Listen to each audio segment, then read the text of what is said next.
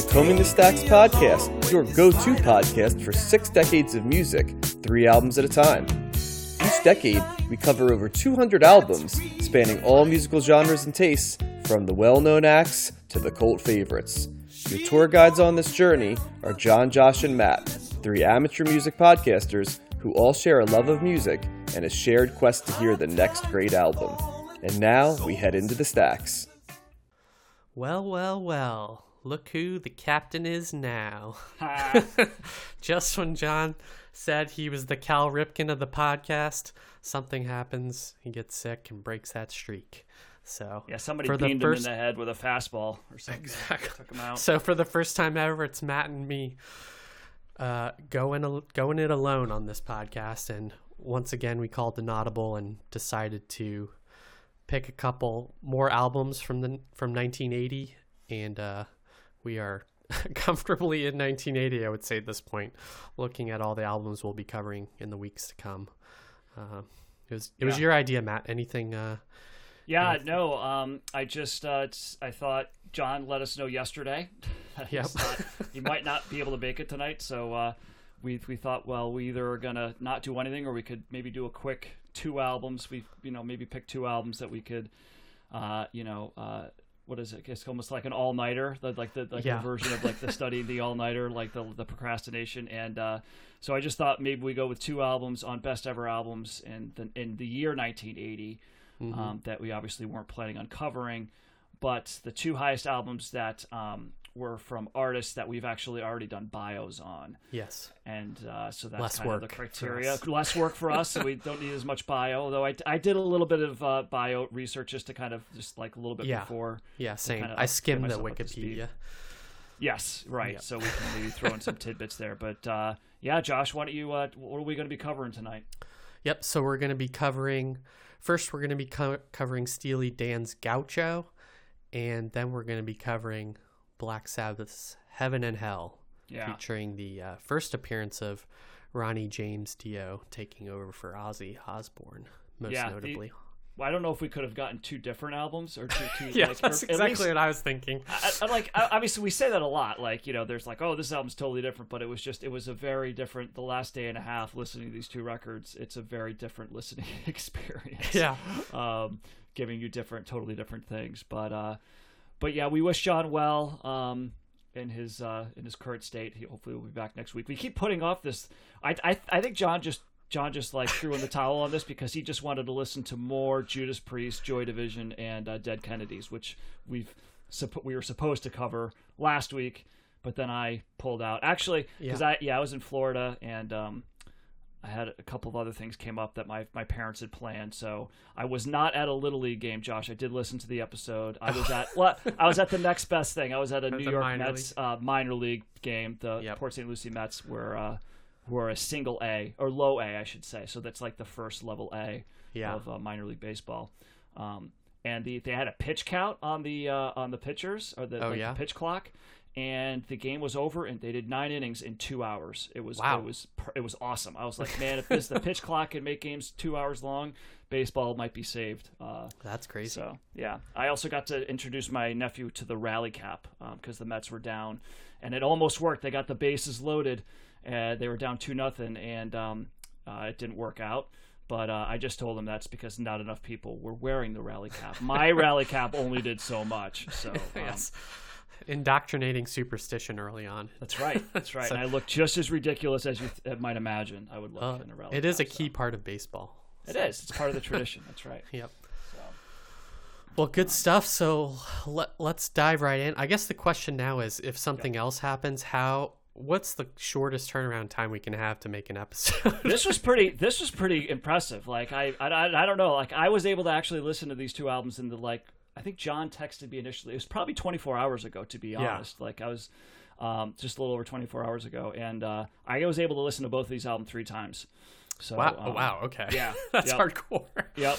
So I don't know how intently I was listening to them, but I did get through them 3 times. So 24 hours is probably my limit for 2 albums, I would say. Yeah, agreed. That sounds good.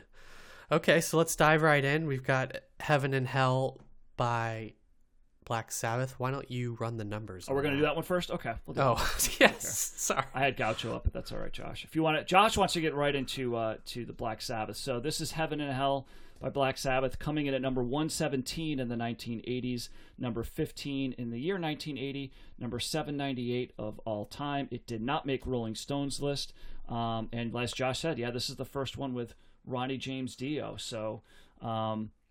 We've covered Black Sabbath. This is their 5th highest rated album on Best Ever Albums. We had also covered their debut album from 1970, self-titled Black Sabbath. And then we covered their highest rated album, Paranoid. That was also from 1970.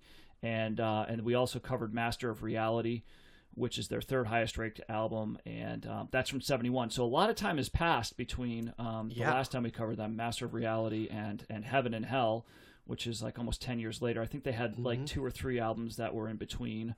So yeah, Josh, why don't you want to kick it off? Why don't you start this one? I'll start Steely Dan. Yeah, I actually looked. We covered Master of Reality back in episode 11 of last season. So that was I don't know. That was probably like a year ago. That was almost a year ago, probably. Yeah. Yeah. It was a while ago.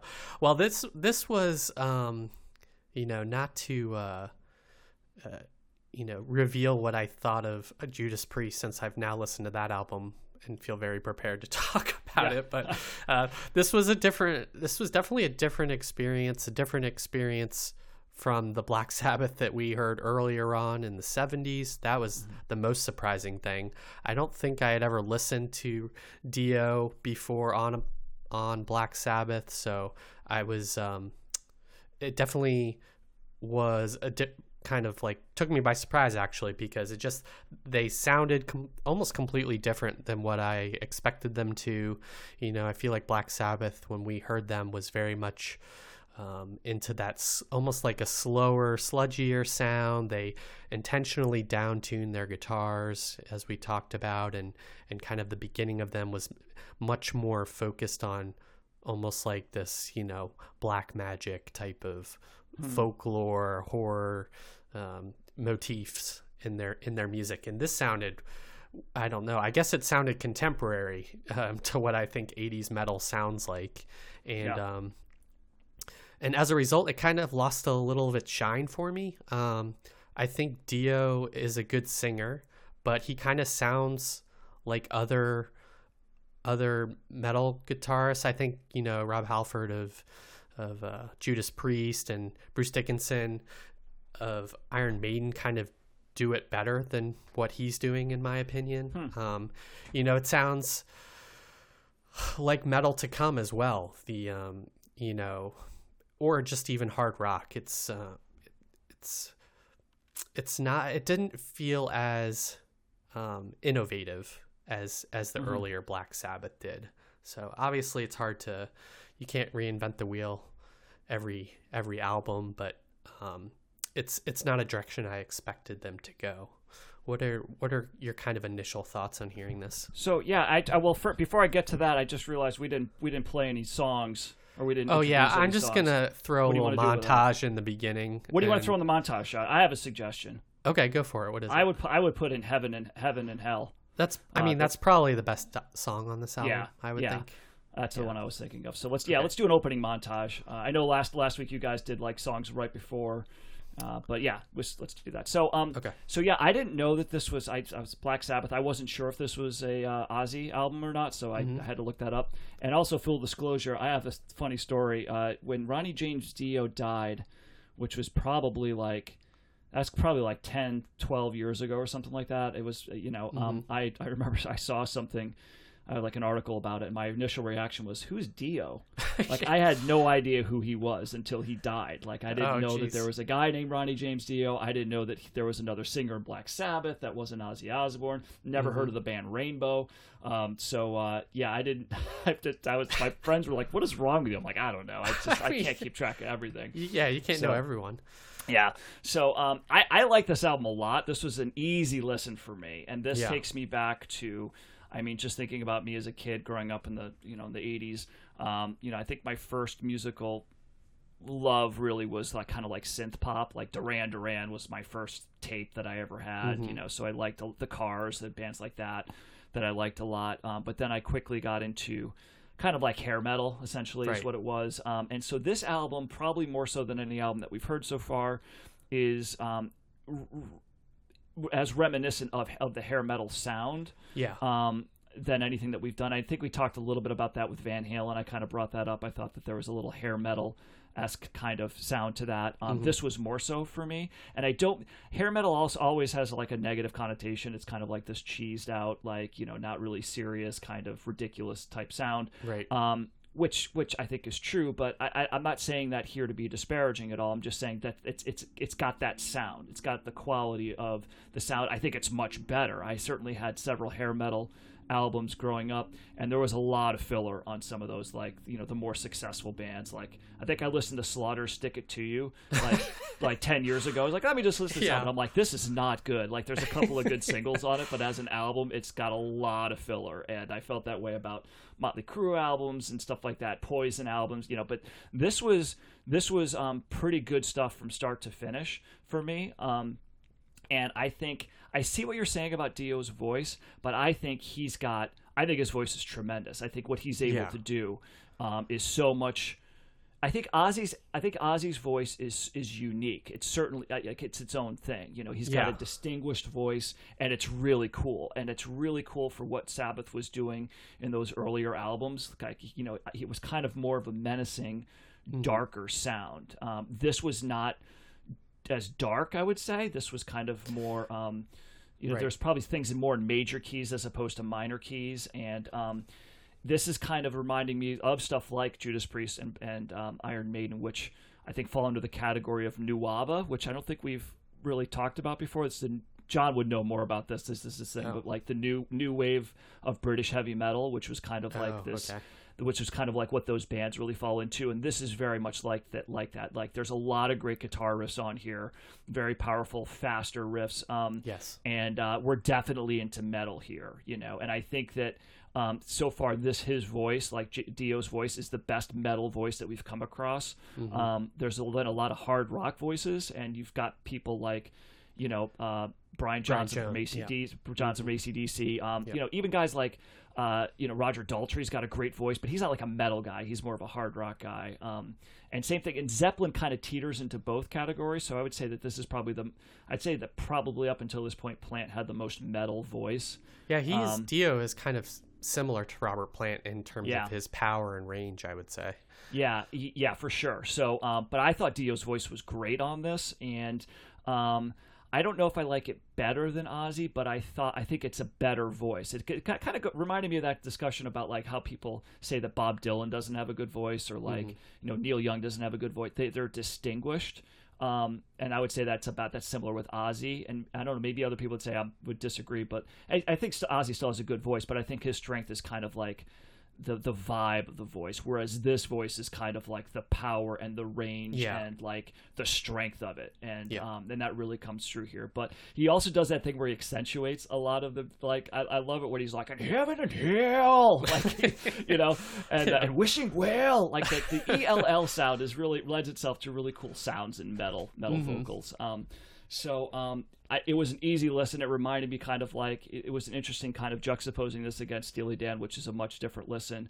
I don't need to listen to this album multiple times to get it. I get it right away, and I pretty much liked every song on here. It's a little proggy too at times, I would say. There's some songs like the title track does go a little bit long, and it kind of goes in different directions, but there's great musicianship here. It's a fun album.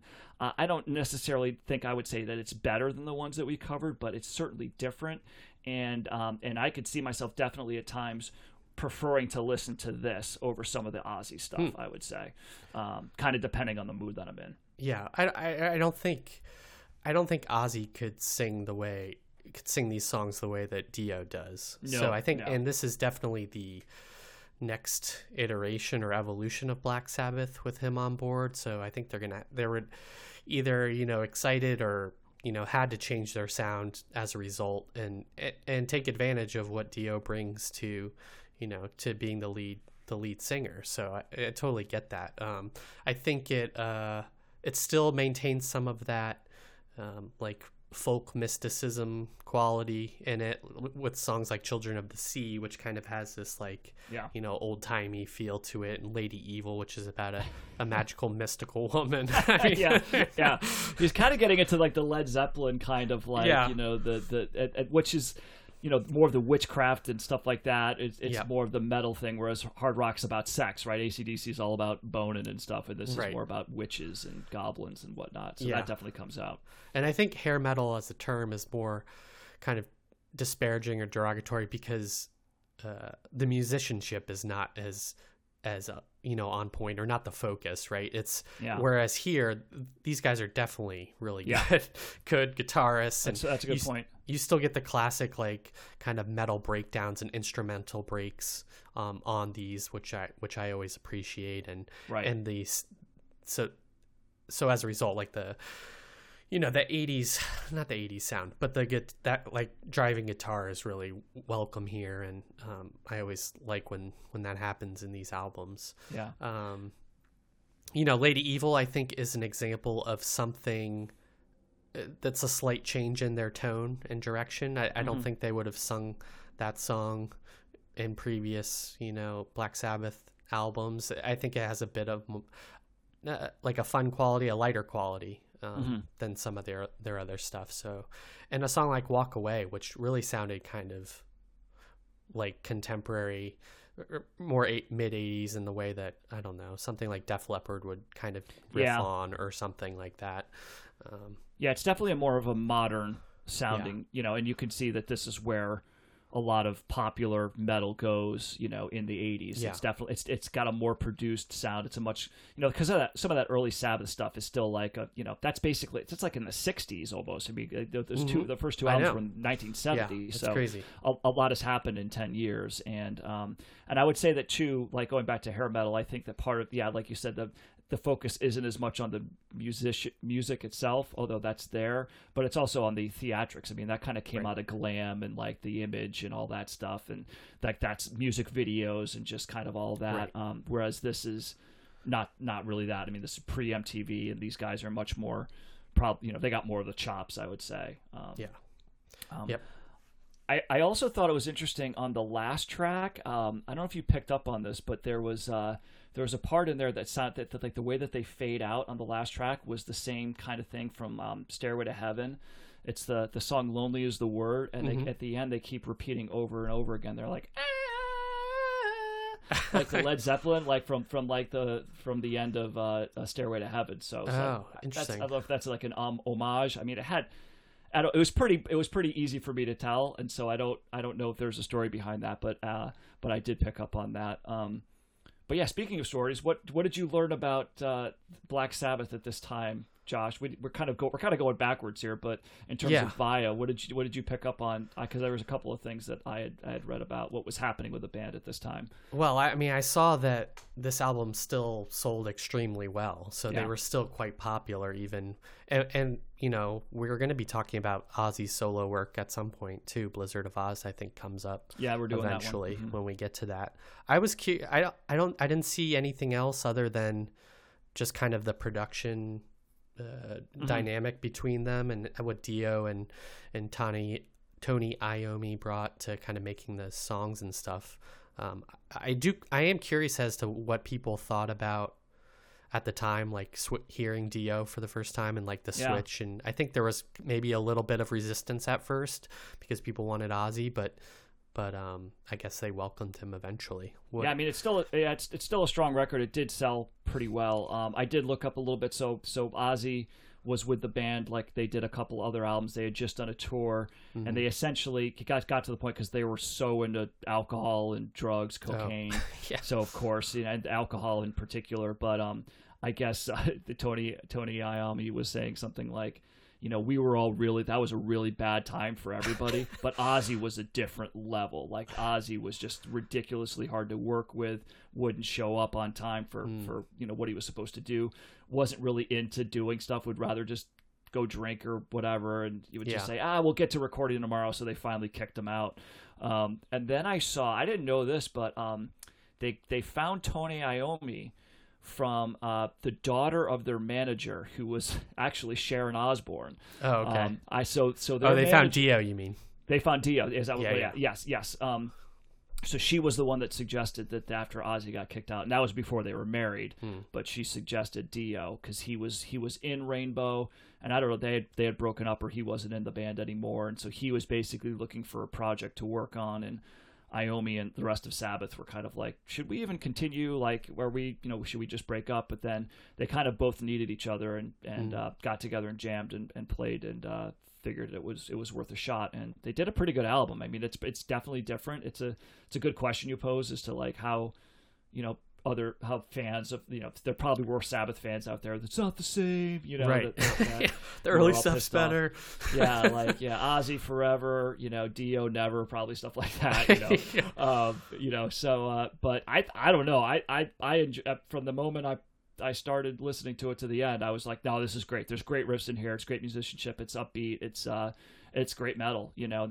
So I'm a thumbs up on this. Like I said, it's probably not as good as the other ones that we listened to. I might prefer this over the debut one, I would say, actually. I think I would that might have been my least favorite of the three. I really did like Master of Reality, though. That was kind of a surprise album that I didn't really know. And then, of course, Paranoid has all the bangers, right? Yep.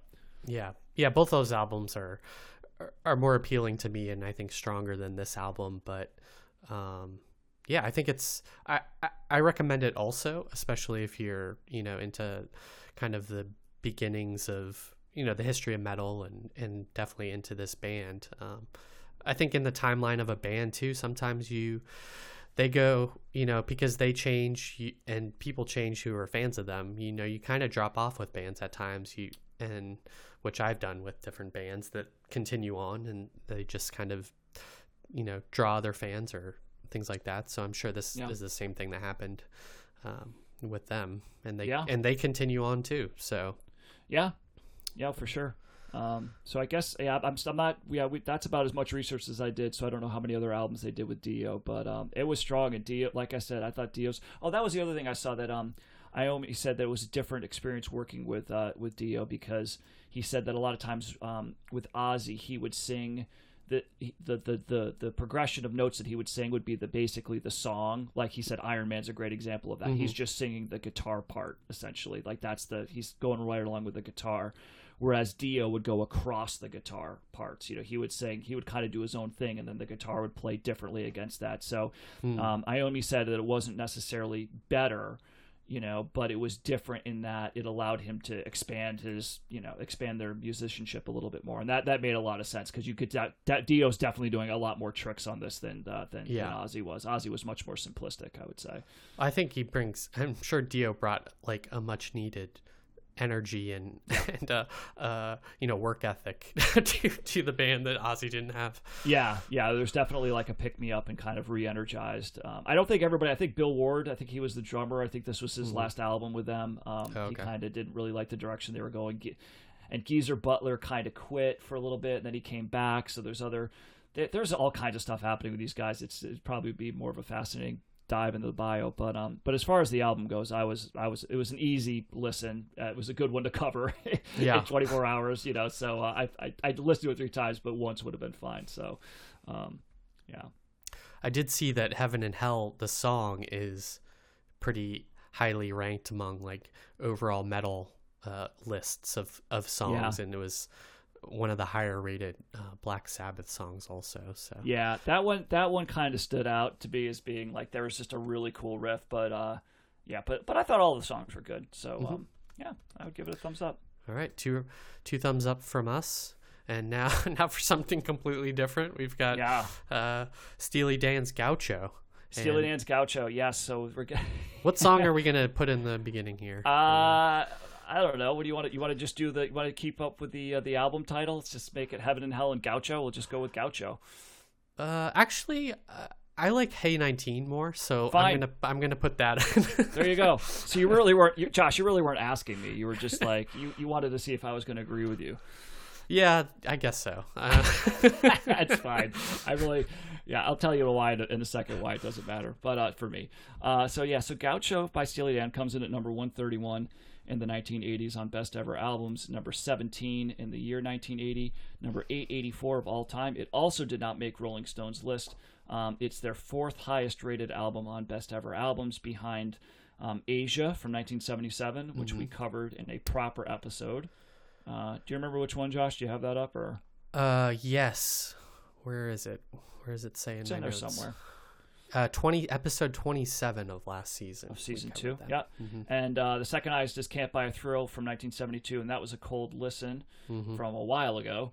And then Pretzel Logic from 1974, which we did not cover, so this one falls after that. And yeah, so this is more Steely Dan. This is the one that came out after Asia, I believe, and I think it's also the next album. And I think this is their last album for they went on hiatus for 20 years after this. Yeah. So that's what I picked up on this.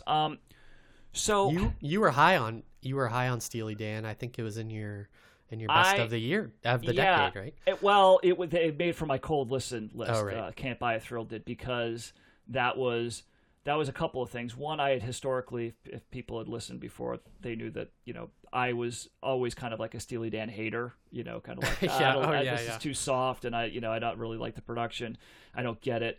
So when we did Can't Buy a Thrill, I was kind of expecting not to like it. And then, but I liked it more than I thought I would. And on top of that, there were songs that I had heard for Do It Again. And that were songs that I've known for years, and I didn't realize that they're Steely Dan songs, and I just found myself kind of tapping my feet and liking it. So it was kind of surprising. So, and then we did Asia, and the more I listened to that, the more I liked it. And so I would say with Gaucho, it's a similar feeling to Asia in that a lot of these songs blend together, especially just listening to it in one day. There's zero edge to Steely Dan. They just have no interest in any type of distortion or any type of avant-garde. No. Anything. It's they have a vision, though, that's for sure. They absolutely do.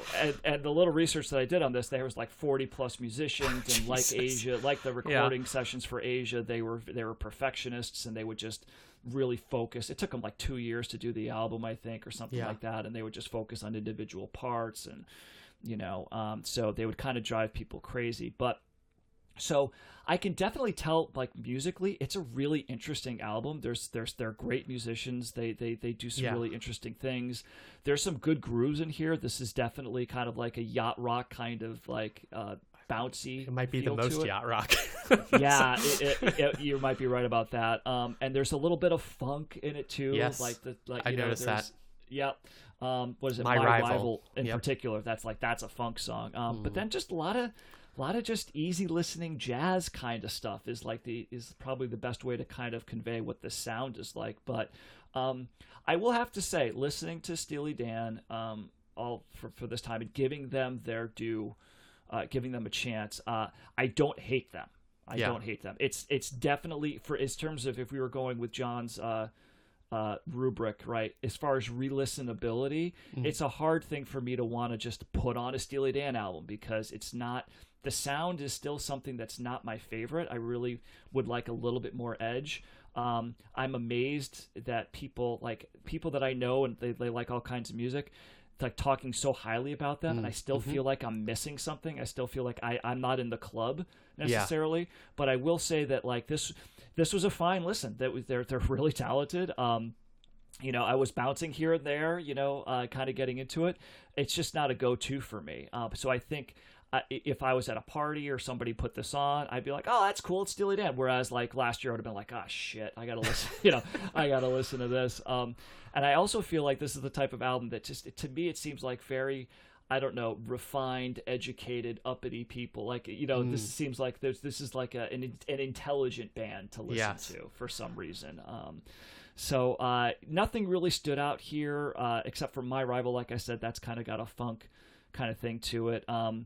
They just in a couple of listens, it still blends together. I felt with Asia that I started to see more as I listen. I listened to that album a lot too. I kind of forced myself to listen to that a lot over the week. So maybe I would come up with some more cogent takes on this album if I had more time to listen to it. But it kind of just, a lot of it blended together. It's perfectly nice. It's fine. I definitely respect what they do and appreciate their musicianship and their talent. It's the production and going to always be several knocks down for me and make it harder for this to be a band that I'm like, oh, I love Steely Dan. So that's kind of my general take. Yeah, I think the I enjoyed this album. I think I think people like this because there's layers to this band. Now, I paid a lot of attention to the lyrics listening to this. I think you can enjoy it musically on some level. It's like the perfect album to put on at like a picnic or a party or something and have as like kind of relaxing, like upbeat music and or like pool music or something, or on a yacht. Yeah. It's an album you can definitely vibe to, or like smoke a bowl to or something, I would say. And then but the lyrics, they're it's almost like a concept album in some ways, because they're talking about kind of these like seedier kind of low things. So when it was funny when you said it was kind of like a high class, but they're talking about cocaine dealer in one song, glamour profession. They're talking about in Hey 19, they're talking about dating a younger woman, and there being such an age gap that they don't like understand the same music, because they mention Aretha Franklin at one point, and the younger woman's doesn't know who that is or something like that. And so they're commenting on that. They're talking about, I mean, there's a lot of drug references in this album. Time Out of Mind. They're talking about Chasing the Dragon and in Hey 19, back to kind of drinking and smoking weed and things like that. So I think they are couching kind of these more like darker topics, or at least more maybe not relatable, but and provocative topics with this kind of like smooth music. So I like the contrast on this album. I feel like this had more of I remember like us saying about Asia that there is something there that we couldn't quite put our finger on, and that it like took a lot of listens to kind of appreciate it. I think this came to me easier. Maybe just having that history of them as well. But yeah. So you say you think you like this better than Asia? Yeah, I think I like this more. This is probably my favorite like default Steely Dan album of the ones we've listened to. I appreciate I don't know, Donald Fagen's voice sometimes doesn't work for me as the lead vocalist, but the music and the harmonizing always do, and there's a lot that you can pick up on with the hundreds of instruments that they brought to the thing. I think the other key kind of sound to Steely Dan is that electric piano or the organ. That's such a kind of indelible part of their music, and not a lot of artists use it the same way they do. So if you're not on board with that, you're not gonna like this. But I'd say, I don't know, Glamour Profession has like the most ridiculous lyrics. So listen to that song and read the lyrics, and you'll be like, you'll just love what they're trying to say and the vibe they're putting down. I guess ultimately I like the vibe of this album. It's real like you said, let's go out on a boat and sail to Barbados and just like live cheaply, live on kind of the under the radar and do what we want to do. When I said it's kind of like an intelligent type of refined, like it was more about the sound of the music, because as the non-lyrics guy, like I didn't even look that, I didn't look those up, but I do remember in Asia there were similar kinds of like lyrics in terms of like, a more of a somber tone with some of them. I remember one of the songs was like commenting on like being a musician and how much of a drag it was or whatever, so it sounds like they're continuing a lot of those same lines here. And you mentioned drugs, and they were definitely, I think Walter Becker in particular that's one of the things that I saw at this time, was pretty heavy into drugs. And and I think around this time or shortly after, like I think it was his girlfriend actually died of a drug overdose. And her family ended up suing him in a civil suit because he was the one that introduced her to drugs or something like that. So so they were definitely, especially him, he was definitely into and I think into the drugs, and I think that's one of the reasons they started having a rift within, between him and Fagen, as a result of some of that. So for sure that was definitely playing a part. And yeah, I do you think that like, because you had already listened to Asia and already kind of had that experience and knew the sound, do you think that just helped prepare you for this a little bit more, and so this was an easier one to get into because you were a little bit more familiar with that sound? Yeah, I think so. Yeah. And I think kind of the content of this album was more amusing to me as well, and that kind of made it easier to listen to. Also, another example would be Babylon Sisters, the opening track. That's about going down to Tijuana and like prostitutes and like all that sort of stuff. So drinking Good too stuff, much, waking man. up the next day. So yeah, it's fun. It's escapist, I guess it could be thought of as well. Did you see that Mark Knopfler is on Time Out of Mind? I did see that. He plays the lead guitar part on Time Out of Mind. Yeah. I guess that I saw the story that they had heard him play on the Sultans of Swing was the song that they had heard, and they were like, man, that guy's a really good guitarist. Maybe we could get him to play on this. So and yeah, we're going to be covering Dire Straits actually, and I should say in 2 weeks, right? Because not next week, the week after the first Cold Listen. But the way this is going, we're not going to hit that till next year. So we keep bombing out. But I would say too with this, I definitely feel like more listens to this as someone who initially, like, just hearing any one of these songs from like this album or Asia in particular would initially go, ugh, turn it off. It's just it's way too. It's way too soft. It's way too like cheesy and like dated or whatever.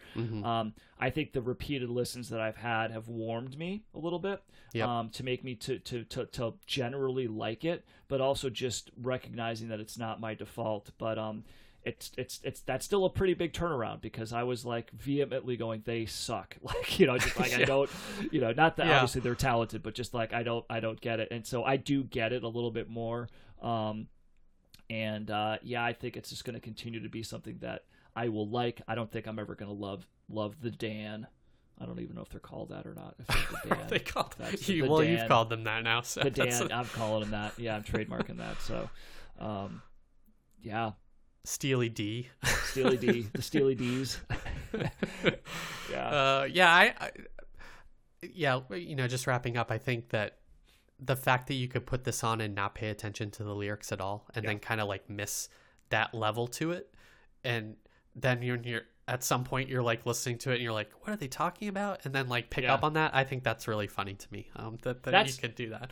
That's usually how I listen to music, to be honest. And oftentimes, I'll tell you, more times than not, I never get to that second part where I'll go years and years and years.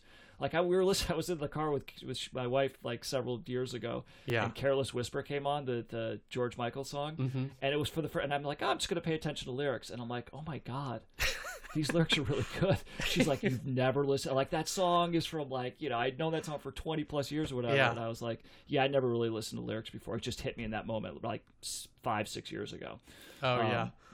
So that's what happened. That's how I do. But it's like I said, for me, it's mostly just. It's what the music's doing, and if the lyrics come later on, they do. And I probably am missing out on a lot of stuff, but I don't know. My brain can only handle so much, so it's what it is, Josh. Yeah. Well, I know we're beating a dead horse here, but when we get to rap and we start listening to that more, like the lyrics are so like important to me in a lot of my favorite rap albums, and I just listened to the new Pusha T album, which I love. I've loved him since Clips and kind of all their stuff, and the wordplay in rap is so like kind of a key characteristic of that genre, and it's one of the things I first picked up on when I got into it. And that's fun. It's kind of in a similar vein to this, like you can listen to rap on one level, but then you can like start paying attention and see kind of how they're combining things and kind of the poetry to it. That'll be interesting to get more into that, because like I typically I'm listening to rap more for the beats and the production behind it. And the lyrics definitely stand out way more for that, because they're way more upfront and way more part of like what the song is. But again, like that's why I'm gonna listen to Public Enemy, because that's a band that like I knew I was like, oh man, I'm gonna get into this, and then I'm like, I didn't like the music at all, and I'm like, I just totally don't like it, right? Yeah. But they're mostly known for their lyrics, so I have to force myself to challenge myself to try to go a little bit further. But yeah, that's a good point, Josh. So yeah, we'll see where that lands. Yep.